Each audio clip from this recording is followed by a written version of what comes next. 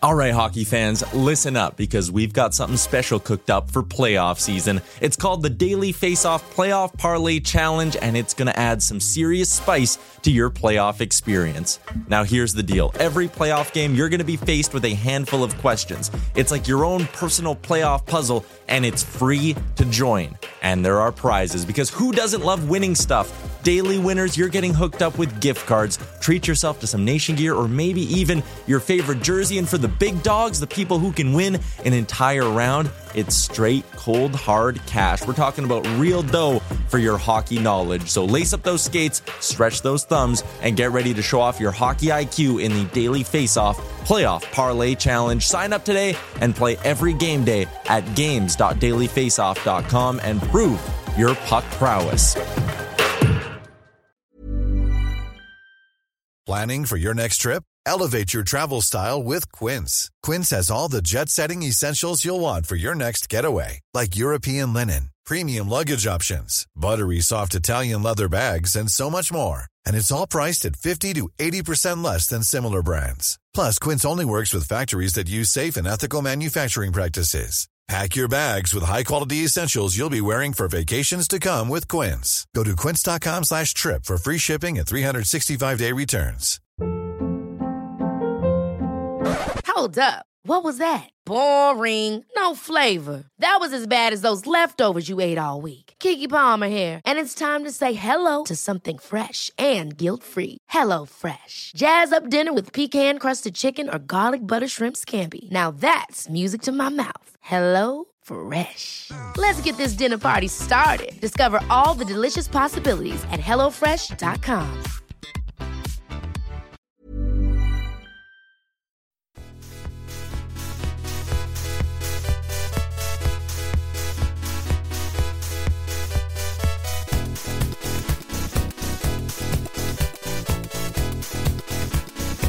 Daily Face-Off podcast comes courtesy of the Nation Network. Here's your host, Brock Segan, with Dylan D. Berthium and Michael Beebs Bondy. Welcome, ladies and gentlemen, to Season 6, Episode 2 of the Daily Face-Off podcast. I'm your host, Brock Segan. A little bit different show this week, and probably for the next couple of weeks throughout the off-season, I'm going to be doing a show with beat reporters from around the NHL. These episodes will be released every Thursday morning. And I'll talk to these reporters just to get their feels for projected lines, power plays, goalie platoons, and everything in between. Being around the teams, the coaches every day should provide a little extra insight on these teams and help you make some informed decisions on draft day come December. This week, we're going to start with Jesse Granger from the Athletic Vegas, and I'll finish the episode with Bagged Milk from Oilers Nation. I had originally planned to do 3 reporters this week, and talk to Mark Sheik about the Columbus Blue Jackets, but we've pushed that one back till next week, where I will focus on 2 or 3 Eastern Conference teams. So today we're going to focus on the Vegas Golden Knights and their offseason moves, primarily Alex Pietrangelo, also their goaltending situation now that Marc-Andre Fleury has remained with the team, and then we're going to wrap the show up with some Oilers talk, their goaltending situation, which obviously isn't quite as good, and just kind of some of their offseason moves, bringing in Tyson Barrie, Clefbaum's injury, and Kyle Turris as well. So I hope you guys enjoy this new format for the offseason and enjoy the show. All right, we are here with Jesse Granger of the Athletic Vegas. How's it going, Jesse? Pretty good. How are you? I'm good. Hockey's just around the corner. Feels like it just ended. And then we had a couple exciting weeks, and now it's just around the corner again. I want to talk a little bit about the Vegas Golden Knights with you. Obviously, one of the most interesting things heading into fantasy hockey coming up in 2021 here in January is whether or not Alex Pietrangelo moving to the Vegas Golden Knights is going to help or hurt his fantasy value. We saw how effective Shea Theodore was, under Pete DeBoer, especially throughout the postseason. It's going to be very interesting how they manage having both those stars on their team. How do you think this shakes out with Theodore and Pietrangelo? Yeah, it's going to be real interesting to watch. You mentioned the Pete DeBoer effect, and the first question I asked Alex after he signed with the Golden Knights was, how excited are you to work under a coach like Pete DeBoer that has a history of getting the most out of offensive defensemen? You look at, even back to his days in New Jersey, like he really got offense from his blue line there, but more so in San Jose, Brent Burns and Erik Karlsson for a small stint. And then obviously the explosion of Shea Theodore since Pete DeBoer took over here in Vegas. And I think Pietrangelo is excited for it. And I think there are some spots in his game where DeBoer can maybe make him a little even more active than he was in St. Louis. But where I do think they may both get hurt a little bit is the fact that Shea Theodore didn't come off the ice during the power play last year because he was really their only option. I mean, Nate Schmidt can kind of do it for you, sort of, but he's not a driver of offense. He's just kind of a passenger on that power play. Whereas Shea Theodore is the quarterback. He played, I think, 70% of the minutes on the power play. And it felt, honestly, covering the team, it felt like 70% is a low number. Like, it felt even higher than that. And Pietrangelo, I think, was around 66 to 70 in St. Louis. So that's clearly not going to continue. They're going to split those up, and both of their power play minutes are going to go down. But I do think that maybe that won't affect their total numbers that much just because they're going to be playing with such a good power play unit, whether they're on the first or the second. The Golden Knights are, assuming they're healthy, they're going to have a really stacked power play. So assuming it's better than it was last year, which I think it will be, I think they're both going to have major production. And like I said, you can see ways that maybe they could both slip a little, but I could also see ways that they both go up. Yeah, so if you look at it last year under DeBoer, Theodore averaged 2 minutes and 56 seconds on the power play per night, 123 for Schmidt. So obviously he was eating up a ton of minutes. But then if you look at Pietrangelo, he's a guy that's averaged close to 3 minutes on the power play throughout his career. So there's got to be some wiggle room here for both these guys. Do you think it's more going to be like this is Pietrangelo's unit, this is Theodore's unit, 1A, 1B type of thing, kind of ride the hot hand type of thing? I honestly expect them to maybe both play on the top unit. I could see that. And the Golden Knights have kind of gone away from the 3-2 power play.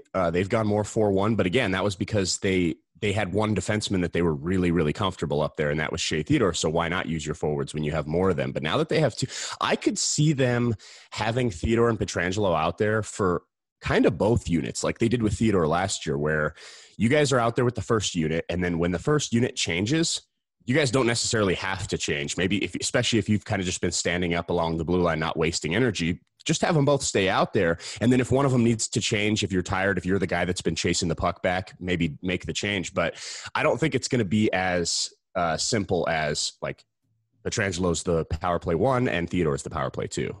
Just leave them both out there and let them both go to work.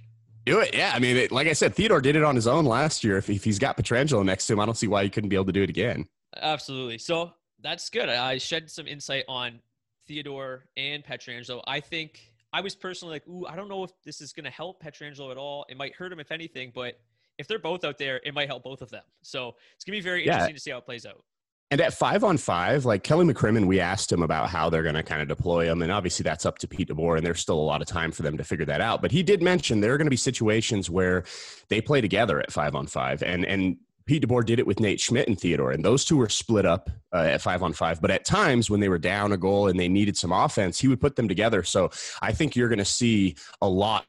If the Golden Knights are down in games, you're going to see heavy minutes for Pietrangelo and Theodore together at 5-on-5. And with the forwards talent they have, that is very high. Like that's a super dangerous unit that can put up major points. Yeah, that's just like superstars on the ice all across the board. So do you think it is as simple, though, at 5-on-5 right now as kind of Martinez, Theodore, and then plugging Pietrangelo in for Schmidt?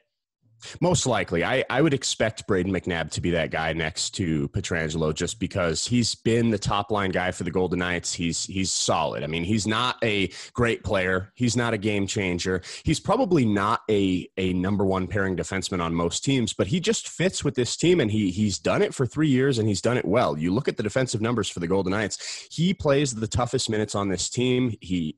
Now it's going to be even easier for him with a guy like Pietrangelo over there. So, and the chemistry between Alec Martinez and Shea Theodore was great. And I think we saw that step in Theodore's game, and I think DeBoer deserves a lot of credit for that, and I think Theodore does, but also Martinez had a big part in that. So I would be shocked if they move those two. And if you're going to keep Martinez with Theodore, there's really not another option. I don't see any way Nick Holden's going to go up to that first pairing, or a young kid like Whitecloud who broke out, but I don't think he's ready for that. So I'm pretty confident it's going to be McNabb and Pietrangelo on the top unit, and then Martinez and Theodore. And they'll use Martinez and Theodore in the more offensive situations, just like they did last year. Now, I don't like saying sheltered, but a little bit of sheltered minutes for that pairing. Well, when they're that explosive offensively, it makes sense, right? And Martinez has just been so under the radar his entire career, and he fits so well with Theodore last year. Their numbers together were just terrific. So I want to talk a little bit to you about just covering the Golden Knights. I mean, this must be the most fun team in hockey to cover. I mean, every year they do something crazy. I mean, 2018, they trade for Max Pacioretty. 2019, they trade for Mark Stone. Then they go out and trade for Robin Lehner. Now they sign Alex Pietrangelo. They seem to be a favorite to win the Stanley Cup every year. It must be a blast just covering this team. Just also a lot of work, though. It is. I always joke with my editors, like, if nothing else, it's always interesting in Vegas. It feels like there's never anything going on in the league that Vegas isn't like right in the middle of. And like, even before you mentioned all the trades they've made and all, like they signed Paul Stastny. He was one of the bigger free agents that year. But even before that, like they were trying to trade for Erik Karlsson for a while and just couldn't quite get the deal done before he ended up going to San Jose. It seems like every big fish that's been available in the NHL since they've been a team, they've been in on them. And then you add in the fact that like they were the favorite to be a bubble city at first before it ended up going up to Canada because of the COVID conditions. But like, it seems like they are in the middle of everything. So yeah, no complaints for me. It makes my job easier. There's always something interesting to talk about with this team. Lots of drama, just the way their seasons have ended too, like on the ice. There's been tons of drama from the Stanley Cup, obviously the Miracle Stanley Cup run. That's like something you make a movie out of. And then the insane ending up in San Jose in year 2 with the 5-minute major and the overtime and all that. And then this year, obviously another deep playoff run that ended to a really good Dallas team. So yeah, it's been a ton of fun covering this team. The expansion process in itself and just building a hockey community out here has been fun. I couldn't ask for anything more. It's been great. Yeah, like it's just so crazy to think that they went from this team that everybody thought was going to be dog shit for a decade to like in the Stanley Cup Finals, and now literally like they're so cutthroat. They're like, we want every big player. We want to go out and get everybody, and they're not really worried about how they make it happen. I mean, trading Stastny, trading Schmidt, like they're getting it done. They're making moves. They want to win a cup right away, and it's been just so exciting to see. You mentioned Paul Stastny. They had to trade Stastny to make room for the Pietrangelo signing. That leaves a big hole as a second line center. Is that just as simple as plugging Cody Glass into that spot and hoping it works?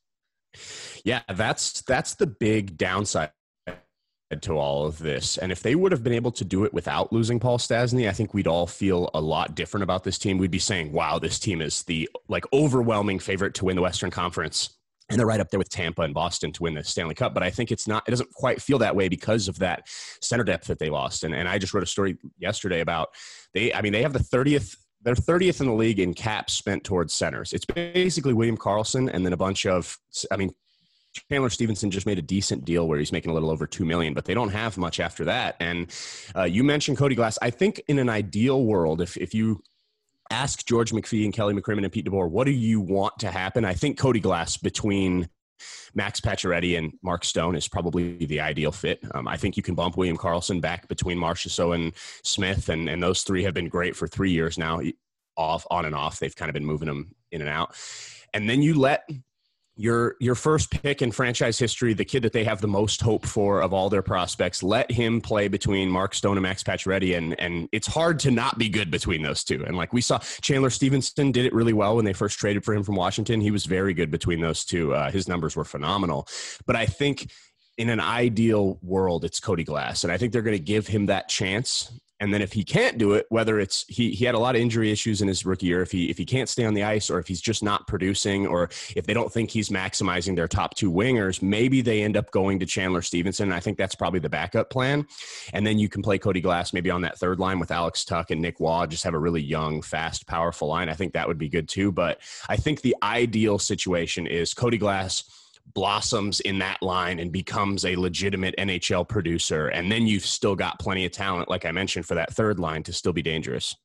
Yeah, and obviously there's a lot to like about Cody Glass's game. He's one of the better prospects in the NHL, and you mentioned it. There's no better place to make your way in the NHL than next to Max Pacioretty, next to Mark Stone. Just two absolute workhorses. I think Cody Glass, if it works, could have just an absolutely ridiculous season. And if they can turn Chandler Stevenson into what they turned Chandler Stevenson into for a little bit of last year, I have no reservations about saying Cody Glass is going to be a pretty good player this season.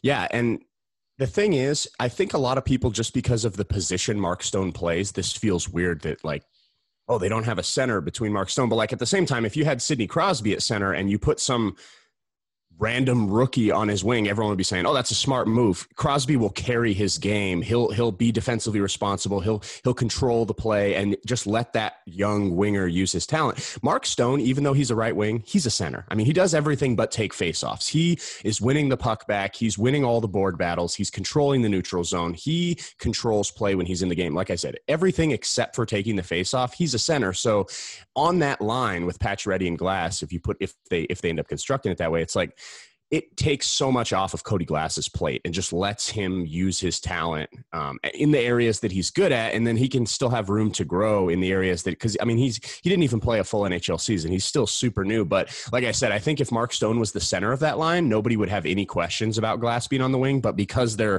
positions are reversed, it's a little different. But like I said, Stone is, for all intents and purposes, he is a top center.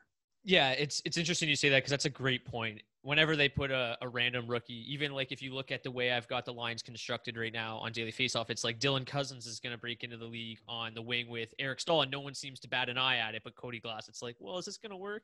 Maybe it's just because he's like their first line or whatever. But like you said, Marchessault, Carlson, Smith, they've been, as effective as a first line regardless. So even if you say they're your second line, it doesn't really matter. It's a ridiculously talented top six.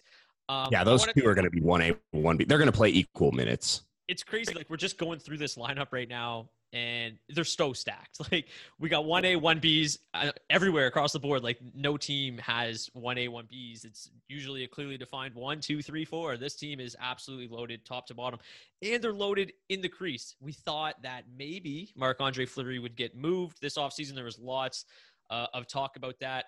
From what I've gathered on Twitter, you're a goalie yourself, so maybe you'll be able to provide a little bit more insight here. What's going on with this whole situation? They didn't have to move Fleury to get Pietrangelo signed. Now he's there. We saw Robin Lehner start roughly 70% of the games, including the playoffs, once he was brought aboard last year. How does this shake out? In the regular season, is this going to still look more like a 50-50 split?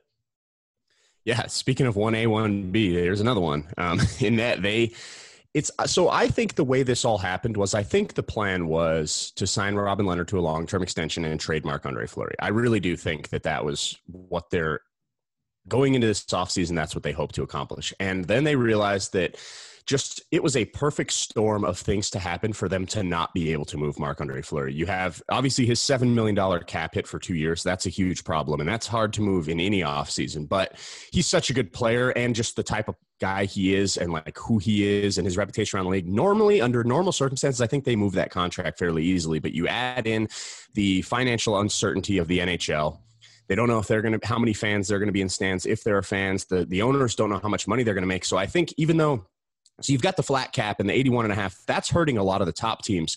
But there are plenty of teams that aren't close to that cap. But what the issue is those owners are telling their GMs, you're not spending to the cap. You're spending to the floor because we don't know how much money we're going to make this year. So I think that tightens the belts around the league even more. And then you add in the fact that this goalie market was insane this year. And there was just so many proven veteran options on the free agent market. Plus there was like Matt Murray was available for trade. There was just so many goalies. So you add in all those factors, and the Golden Knights just simply weren't able to move him. Like they could have if they would have given up 2 first-round picks, but that would be ridiculous to trade someone a starting goalie who could lead them to a cup and give them 2 first-round picks. Like so basically the Golden Knights backed themselves into a corner of they couldn't move him.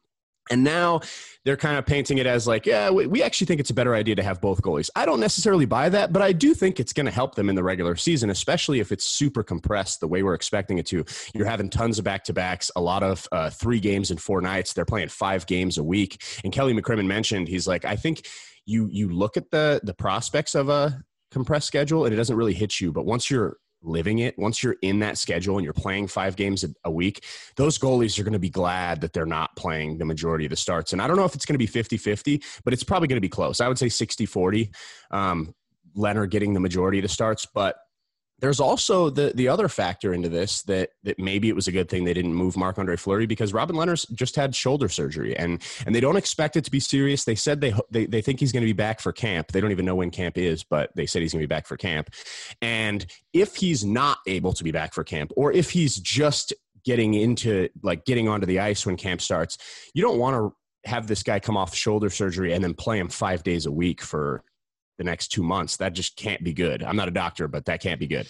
And when you've got a guy like Marc-Andre Fleury, who's been a starter his whole career, he's a workhorse. It's like, if we need to give Robin Lehner the first month of the season off, just play the crap out of Fleury and then let this guy come back when he's 100% ready. You just handed this guy a 5-year deal worth $25 million. You don't want to mess up his shoulder in the first year of that. So I think, while maybe this wasn't exactly how they planned it, I think it's going to end up working out. And then who knows, maybe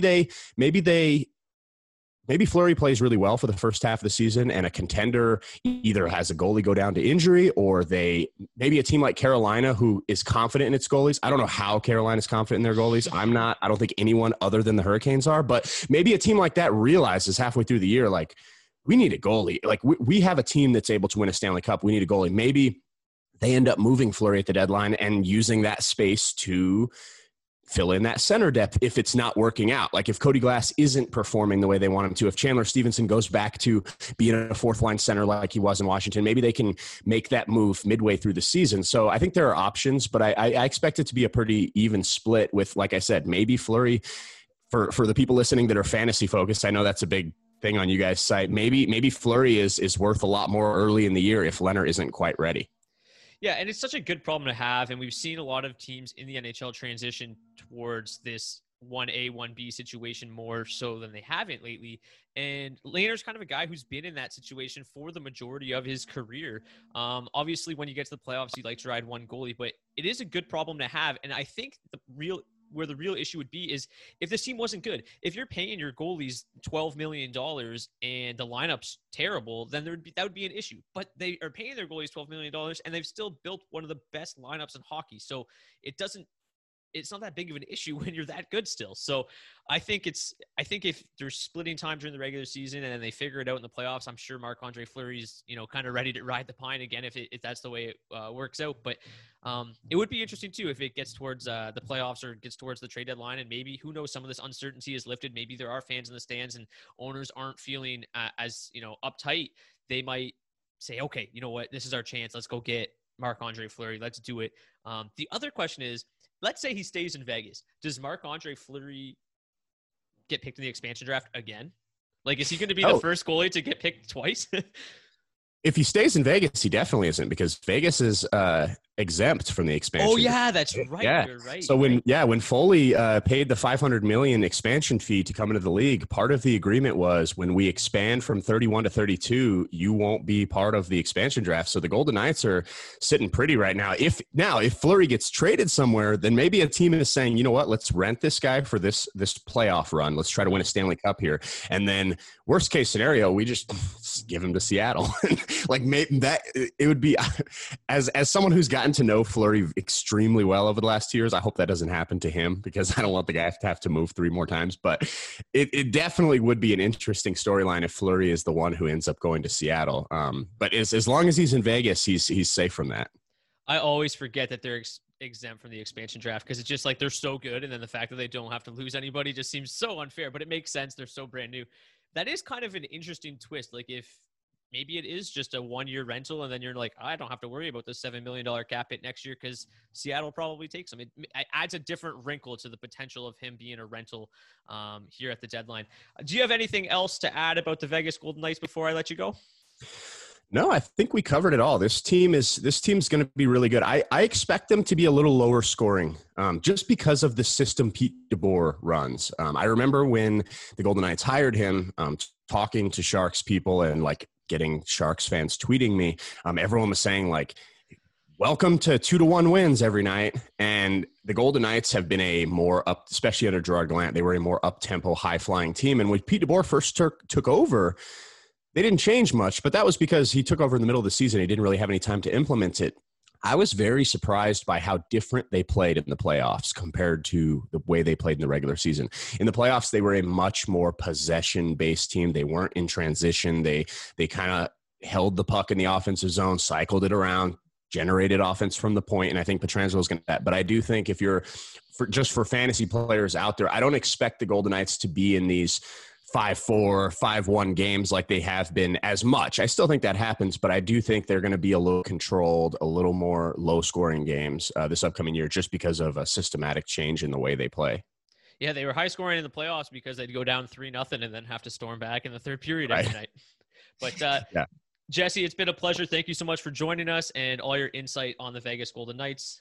Maybe we'll have you back again in the near future when the season starts and we can talk a little bit more about Vegas. Thanks again and have a great week. Definitely. Thanks for having me anytime. All right. I am now joined by Bagged Milk of Oilers Nation. Bagged Milk, how's it going, buddy? Doing very well, my friend, although I did see the itinerary of what you want to talk about, so my good mood may disappear in a moment. Well, when you're talking about the Oilers, isn't it always good news? Yes. Excellent news all the time for this team. No matter what, it's been fun to be an Oilers fan for the last decade. Speaking of good news, I just saw on Twitter, Oilers Nation, you guys just announced that the Oilers and Chris Russell are nearing an extension. How do you feel about that? I mean, it's an interesting one. We have to see Elliot Friedman saying it sounds like a 1-year extension. Okay, so that makes sense. I need to see where the money's at because his $4 million cap hit, what it is in year 4 of his contract, it's just, that's way too much. If it's 1.5, then you can eat it. You can deal with that. If it's somewhere around that ballpark, then I think it's fine. He's a serviceable NHL defenseman. He was just overpaid, and that was always the problem with Russell. So it's going to be interesting to see what the money actually comes out to. And by the time that this comes out, we'll probably have that answer. But I don't know. I think it's interesting, but it's also could be a move dealing with the Seattle expansion and having to have a legit number of NHL options available for Seattle to pick. So there could be something there as well. Yeah, I mean, the way that all these signings have been going throughout the offseason with the flat cap, everybody's been coming in low. So maybe it is a good time to sign somebody like Chris Russell to maybe like a $1.5 million deal or something like that. And, just kind of kick the can further down the road. Speaking of flat cap and COVID, we had a little bit of news start of the offseason that Connor McDavid was diagnosed with COVID. Obviously, we just heard that he is clear, good to go. But with how deadly this disease has been across North America, that's got to be a little bit concerning when you hear that as an Oilers fan. How did Oilers Nation handle that news? I mean, just unsurprisingly, everybody was concerned for him. This is also, at the same point, this is also an athlete in the prime of his life, in better physical condition than I could ever dream to be. So you would think that he would get through it, and he did. But of course there was concern. Nobody wants anybody to contract coronavirus. So it was a worrisome. It wasn't crazy worrisome because of, the kind of shape he's in. But at the same point, we don't know if there's going to be any long-lasting effects to it, and we have to hope there's not. And I hope Connor's okay. The statement says he is, and that's what we got to hope for as Oilers fans and just as a person going forward. Because like I said, you don't want anybody to get sick anyway, let alone the superstar on your team. But, it happened a few times earlier in the summer, right before the Oilers or right before the NHL went back to the return to play. A guy like Austin Matthews comes to mind, and he bounced back and he played in the playoffs and everything was fine. So that's what I'm hoping for Connor as well. But again, we'll just have to wait and see, and we'll hope that nobody else catches this thing. Yeah, for sure. All right, that's enough COVID talk. We've all had enough of that over the last half of a year. Not so good news for Oscar Klefbom. Obviously, Connor McDavid's over COVID. Oscar Klefbom seems to be just kind of entering what could be a very long injury process. It sounds like arthritis in his shoulder. What have you heard that, fantasy owners could maybe cling to, or Oilers fans can cling to as a glimmer of hope with Oscar Klefbom in 2021? I mean, I don't know if there's much good news about this in terms of whether he's in your on your fantasy team or if you're an Oilers fan, because this is a guy who plays the most minutes in all situations for the Oilers. They could very well lose him for the entire year, and there's no way to put it other than this is a devastating blow for the Oilers. Losing Oscar Klefbom, their best defenseman. He's not a number one, but I would say he's a top pairing defenseman for sure. No matter which team you are, losing that guy potentially for the full year is going to suck, and it's going to hurt, and they're going to have to really get some guys stepping up to fill that hole. And in terms of his health and long-term health, I hope that whatever this break is for Klefbom, that it helps him recover and get back to health, because at the end of the day, he's still a 27-year-old guy with a lot of life ahead of him. So you don't want, something as important as a shoulder to really affect the rest of his life. So it's going to be an interesting story to follow along, but as an Oilers fan, it's obviously devastating. This is a big blow, a tough one. And it also kind of makes sense why the Oilers would probably extend a guy like Russell, because they need a stopgap in the interim, because who knows whether he's going to miss half a year, a full year. I mean, we don't even know what the next season's going to look like as it is. So there's a possibility that Klefbom won't be around for the entire season, and that hurts both on the fantasy side and as an Oilers fan. So speaking of replacing a guy like Klefbom, the Oilers signed Tyson Barrie to a 1-year contract this offseason. Tyson Barrie, obviously coming off a bit of a disappointing year in Toronto. I had tweeted when it happened, I really like the signing for both Barrie and the Oilers. I think that this is a really good opportunity for him to build his value back up and hit the market again next season. This is a guy who's going to get to play as the quarterback on a top power play in the NHL last year. So an opportunity for him to build his value back up by just racking up insane amount of points while playing with McDavid and Draisaitl, but also helps kind of fill in that gap with Klefbom out, and sort of bridges the gap from maybe now to Evan Bouchard being ready next year. What do you think about the signing of Tyson Barrie and what it means for his fantasy value? I really liked the signing for everything that it went into it. It's a 1-year deal.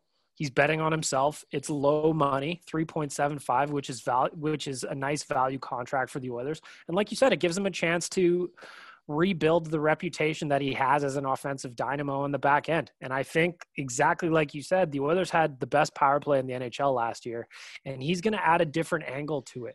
And while I talked about Klefbom kind of being an anchor on the power play for the Oilers last year, he doesn't have the same offensive instincts necessarily that Barrie does. So it could add a different flavor to a power play that's already lethal. And I think for a guy like Barrie, if he's looking to get more money next year, be it in Edmonton or elsewhere, this is a great chance for him to bet on himself, put up some points, and show that he can still do it. And the last year in Toronto was maybe an off year as opposed to what people are used to when it comes to the points he puts up.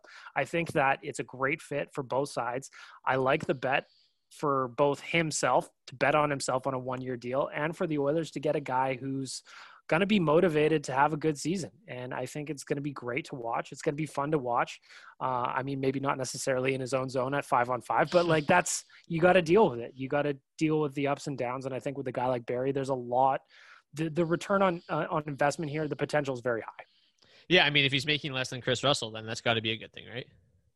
I mean, you would have to think so. But again, we'll have to see what these numbers come out on this extension. But going into this year, yes, on the cap, at least he will be lower than Chris Russell's $4 million.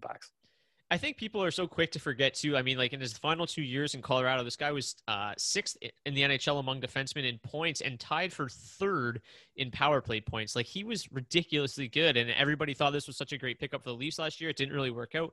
And then when I tweeted that this is a great opportunity for him to be on PP1 with all these talented guys like McDavid and Draisaitl, everyone's like, well, he was on the top power play in Toronto, which wasn't necessarily the case. He was sometimes, and sometimes he was not. So I think that in Edmonton, he really has no challengers, especially with Klefbom out for that top spot. He's going to be a staple on that top unit throughout the entire season, I would imagine.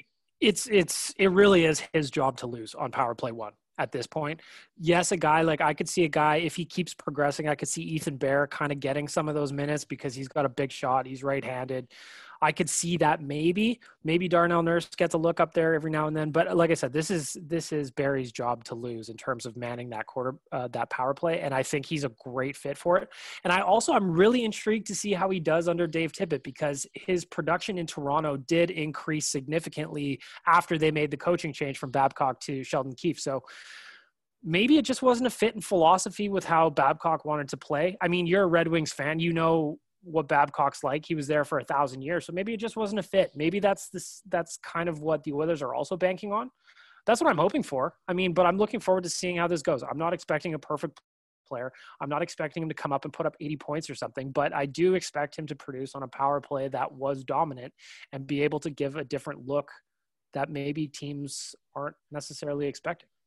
Speaking of not being a very good fit, Kyle Turris definitely was not a good fit in Nashville. He ends up getting bought out. the Oilers signed him on the cheap. This is a guy who ended up with 23 points in 55 games in 2019, just 31 points in 62 games a season ago. The Oilers have been so desperate for a third-line center for seemingly forever. They find that in Kyle Turris. Obviously, he's not going to be this elite offensive producer on that third line. Probably not even fantasy relevant. But for the Oilers, what does he bring to the table? Well, first of all, the thing that the Oilers desperately needed is a centerman who's right-handed. They didn't have any. They had Gaetan Haas doing it, but Gaetan Haas is your fourth-line center maybe, but he also spent a lot of time on the wing. So I think that checks off a box there. I think that Turris is also in a good spot because he doesn't have the pressure necessarily to produce as he maybe did in Nashville. He was paid like a second-line center in Nashville, so they needed him to produce like that. But when you've got Connor McDavid and Leon Draisaitl playing ahead of you, that really is going to ease the pressure on him to have to produce offensively. And like last year, he had 31 points, like you said. And in terms of the Oilers' depth chart, that's still up there in terms of point productions from forward. So they need guys who can chip in with offense. I think that Turris is a good fit. Again, a low cost, reasonably low term deal for him. It's a good bet. He already got his bag from Nashville. He's getting paid for the next, 8 seasons or something like that from the Predators. So I think he's coming in here in a spot where he is in a place to succeed. He doesn't have a big contract. The pressure will be low. He's also got 2 guys ahead of him that have the ability to put up 100 points, and that probably is going to make life a little bit easier for him as well. Well, yeah, and that's the thing, right? So he's going to be going out there and facing the bottom sixes of most of these teams. Connor and Leon eating up all the, the tougher matchups. He's going to be getting gravy matchups throughout the course of the season, and that's just something the Oilers haven't had, is a guy that can actually produce in that spot. Like their bottom six for the last couple of years has just been, a black hole in terms of offense. Just really haven't been able to get it going. And when you look at, the upgrade from Riley Sheahan to Kyle Turris, that's just massive. Well, I was going to say, Riley Sheahan, he was our third line center last year. He was in Detroit. Mm-hmm. There was that magical season when he almost went the entire year without scoring or whatever it ended up being.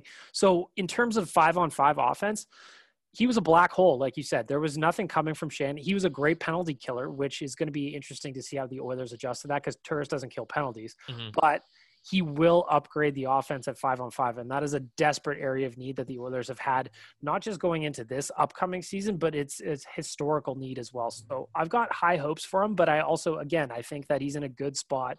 Not a lot of pressure on him, but no matter what, he's probably going to be an upgrade on what they had there before. For sure. And one last thing about the forwards, Jesse Puljujärvi returns after just an absolutely tremendous season in Finland, 53 points in 56 games, off to a hot start so far this year, 5 goals, 2 assists in 5 games. So Puljujärvi returns. I think the biggest question, and obviously you're not the head coach of this hockey team, so it might be difficult for you to answer, but is Puljujärvi going to get a look with McDavid? Because the talk all the time is we need to get McDavid some wingers. They didn't do that this year. They bring back Ennis, but now Puljujärvi returns. Is he a guy that could play on that top line this season? Well, first of all, I want to start off by saying the Oilers should ask me for my coaching advice because I've got excellent theories and ideas. But in terms of the question, he's in a great spot too, because even if he starts, say, on the third line right wing and he's playing with Turris, there's a skilled centerman that's kind of going to help him along. But at the other side of your question, is he going to play with Connor? I can't see a scenario where eventually he doesn't get a look with McDavid. Last year, the highest scoring right winger for the Edmonton Oilers was Zach Kassian with 34 points. That's not a very high bar to reach. Yes, Kailer Yamamoto probably would have beat that if they had finished off the entire year, but now there's some competition on that right side that didn't exist there anymore. Now Puljujärvi comes into a situation where, yes, he's a former 4th overall pick, and we all know the pressures that go into it, but he doesn't necessarily have the pressure to produce at that level. Could I see him getting to 34, 35 points in his first year back? Absolutely, I could. If he gets some time with Connor and he can figure out how to play with Connor, then yes, maybe he also gets some time with Leon. He's got really good options in that top 9 to play with at center that I think that this is going to be a really nice return for him. And both from the Oilers' perspective and Puljujärvi's perspective, a 2-year deal at 1.175 or whatever it is that he locked in at, that's great value for the Oilers. So if he can come in and put up 35 plus points, maybe 15 goals, I think that that's a really nice return to him to the NHL because yes, he's ripping it up in Finland. We all know it, but we're comparing apples to oranges in a sense, because the Finnish league, while it is a good pro league and he's playing against men and he's developing and all of that, it's not the NHL. So there's plenty of questions to see how he fits in. He's saying all the right things. The organization's saying all the right things, but now it's a matter of seeing how well he can actually execute on all the work he's putting in. I've got high hopes for him. I've got plenty of time for this player.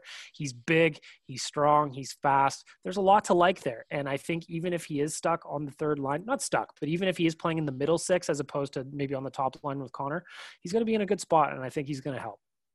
Yeah. I think the one thing that you pointed out that is so important is there's options now. Before it was kind of like Zach Kassian or Josh Archibald, and it's not hard to be better than the other one on any given night. If Josh Archibald goes out and does Josh Archibald things, doesn't have a good game, it's like, well, shit, now we got to go back to Zach Kassian. Now they actually have a kid that can score, and if Kassian's not getting it done, if Archibald's not getting it done, or whoever's up there, they have a kid that can score and present Connor with that option, and hopefully it works out.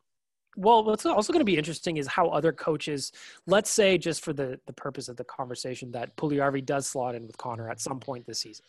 How are coaches going to play the Oilers if that is how things look? Let's say the top line, and I'm just throwing things out there. Let's say it's Ennis, Connor, Puljujarvi is one line, and then you've got Nuge, Draisaitl, Yamamoto as your second. Who's getting your top pairing? Because the one that does not has got the ability to torch you. The For sure. Leon, Nuge, Yamamoto line was one of the best lines in the NHL after New Year's.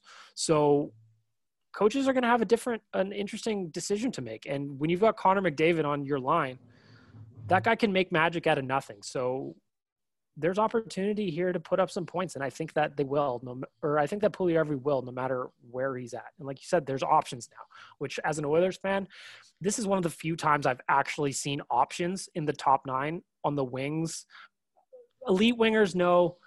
I will absolutely say that that's not the case, but there are options that are better than, hey, can Josh Archibald moonlight on the first line for a couple of games because we need a body up there? Like, this is a different situation. Mm-hmm. Okay, quick question. Who scores more goals this season? James Neal, Zach Kassian, Tyler Ennis, Jesse Puljujarvi? That's a really good question, because it's going to be interesting to see how Tippett doles out his power play time. Last year, James Neal did very, very well on the power play. I mean, he just parks himself out front. He's got a big body and good hands, and Connor, Leon, or Nuge will find him, and they did. So I think it's going to come down to power play time, but to answer the question, I could see Neal getting the most goals because he'll probably get the most time on the power play. Right. And I think that when you're playing with Connor, Leon, and Nuge up there, all three of those guys can move the puck around, plus adding Tyson Barrie in the mix. He's going to have some options, and I think that if it's him parked in front of the net, then he's going to get the most out of those guys. Very interesting. All right. There's been a lot of optimism so far during this conversation. Now let's go to a little bit more darkness. The Oilers seemed like they were in the hunt for a goalie this offseason. There has never been more goalies available, ever. I mean, you've got Holtby, Markstrom, Matt Murray was being traded, Marc-Andre Fleury was being shopped. Everybody you could imagine was on the free agency market. We saw the Oilers are going heavy after Markstrom. He ends up in Calgary. And then Edmonton circles back and re-signs Mike Smith. They got none of the guys on the free agency market. Go back to Mike Smith. So now they're looking at Mikko Koskinen and Mike Smith for another season. Is this just going to be the detriment of this team? Like, they're built. They've got Connor. They've got Leon. They could, do some damage in the playoffs. They could go to the finals if they get some goaltending. Are they screwed because they've got Koskinen and Smith for one more year? I mean, when you get the chance to bring back a duo that had a sub 900 save percentage in the play-in rounds, you got to take it, right?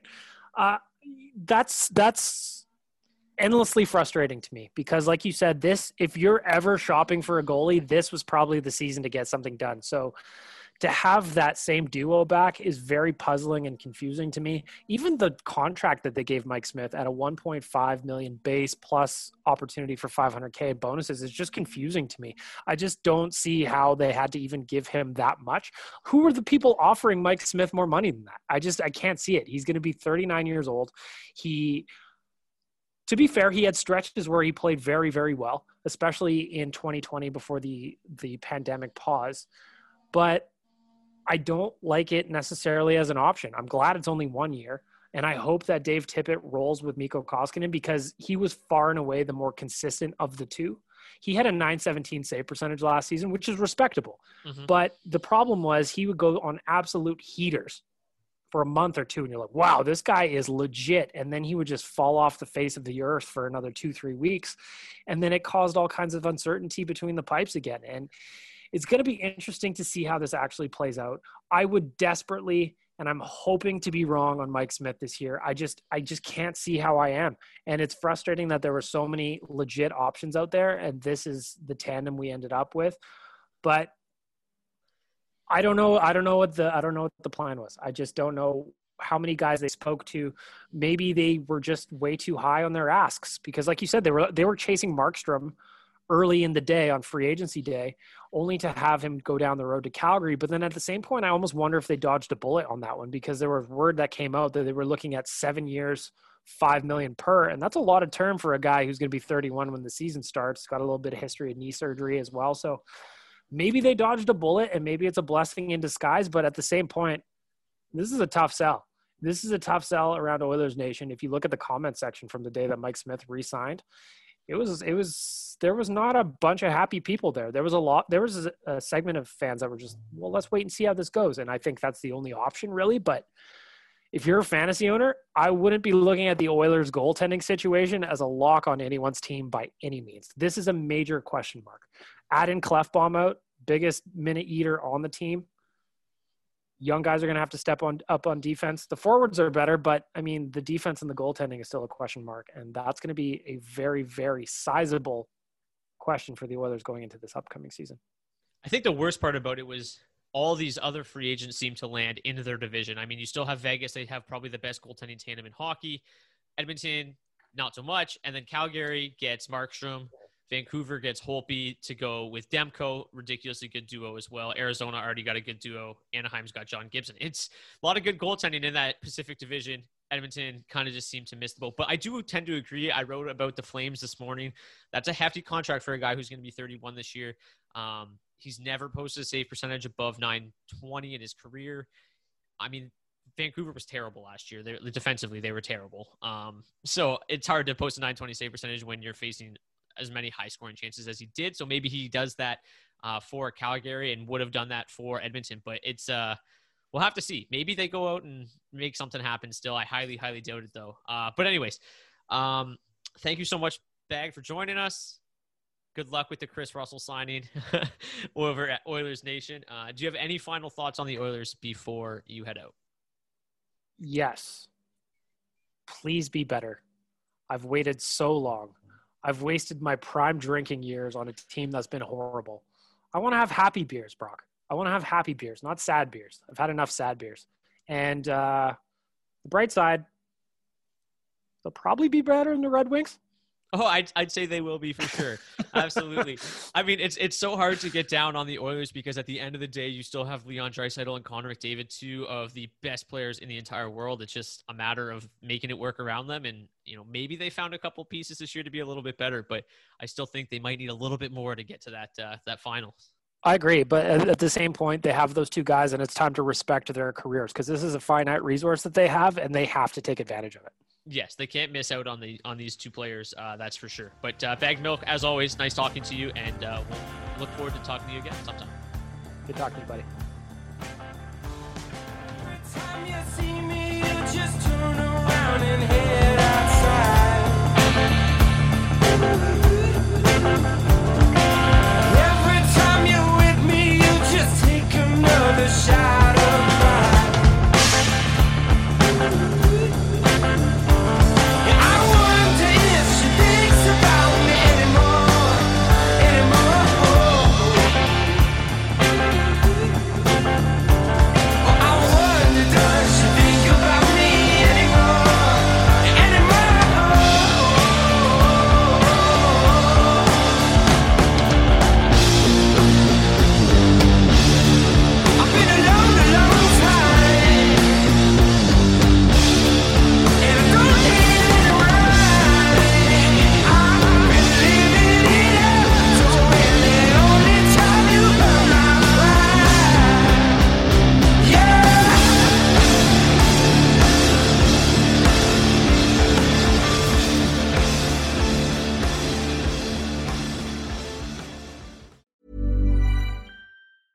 Hi, I'm Daniel, founder of Pretty Litter. Did you know cats tend to hide symptoms of sickness and pain? I learned this the hard way after losing my cat, Gingy. So I created Pretty Litter, a health monitoring litter that helps detect early signs of illness by changing colors, saving you money and potentially your cat's life. Pretty Litter is veterinarian developed, and it's the easiest way to keep tabs on your fur baby's health right at home. Go to prettylitter.com and use code ACAST for 20% off your first order and a free cat toy. Terms and conditions apply. See site for details. Even when we're on a budget, we still deserve nice things. Quince is a place to scoop up stunning high-end goods for 50 to 80% less than similar brands. They have buttery soft cashmere sweaters starting at $50, luxurious Italian leather bags, and so much more. Plus, Quince only works with factories that use safe, ethical, and responsible manufacturing. Get the high-end goods you'll love without the high price tag with Quince. Go to quince.com/style for free shipping and 365-day returns. Ever catch yourself eating the same flavorless dinner 3 days in a row? Dreaming of something better? Well, HelloFresh is your guilt-free dream come true, baby. It's me, Keke Palmer. Let's wake up those taste buds with hot, juicy pecan-crusted chicken or garlic butter shrimp scampi. Hello Fresh. Stop dreaming of all the delicious possibilities and dig in at HelloFresh.com. Let's get this dinner party started. When it comes to your finances, you think you've done it all. You've saved, you've researched, and you've invested all that you can. Now it's time to take those investments to the next level by using the brand behind every great investor, Yahoo Finance. As America's #1 finance destination, Yahoo Finance has everything you need, whether you're a seasoned trader or just dipping your toes into the market. Join the millions of investors who trust Yahoo Finance to guide them on their financial journey. For comprehensive financial news and analysis, visit yahoofinance.com. The #1 financial destination, yahoofinance.com.